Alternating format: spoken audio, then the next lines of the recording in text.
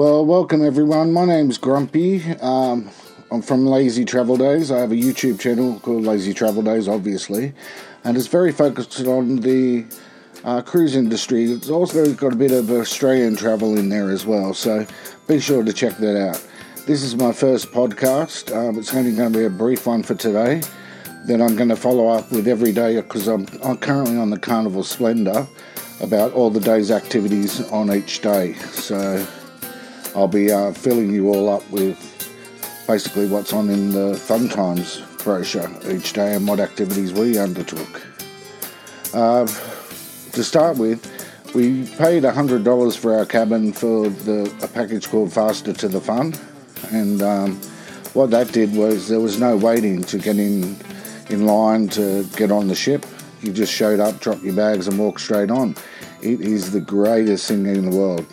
So we're in a quad room which has got 2 kids, 2 adults, and so it was about $25 each. But there's other benefits on board, like you just don't wait in other queues, so it's really good. It's definitely worth having. Instead of waiting 2 or 3 hours to board, it is probably the best thing that I've seen in the cruise industry. My room overview is I've got a balcony quad cabin, which is a double queen-size bed.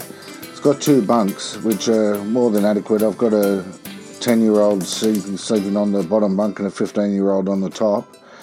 The bathroom is really spacious, and I'd put it akin to the Royal Caribbean bathrooms, where there's more than an adequate room to be on the toilet or be in the shower, because as you know, on the P&O ships, your knees hit in front of you when you're on the toilet. So it's it was just really,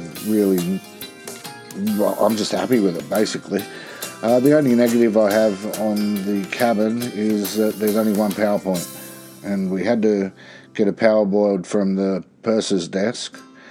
And my wife has a sleep apnea machine, so we need an extension cord, but basically the room attendants managed to work out some way to get that powered, so she had that going through the night. Anyway, please listen to our next few podcasts. Each day, we're currently on the Splendor. As I said, we've got a 7-day cruise, so we'll fill you in with what the day-to-day activities are on the Carnival Splendor. Thank you for listening.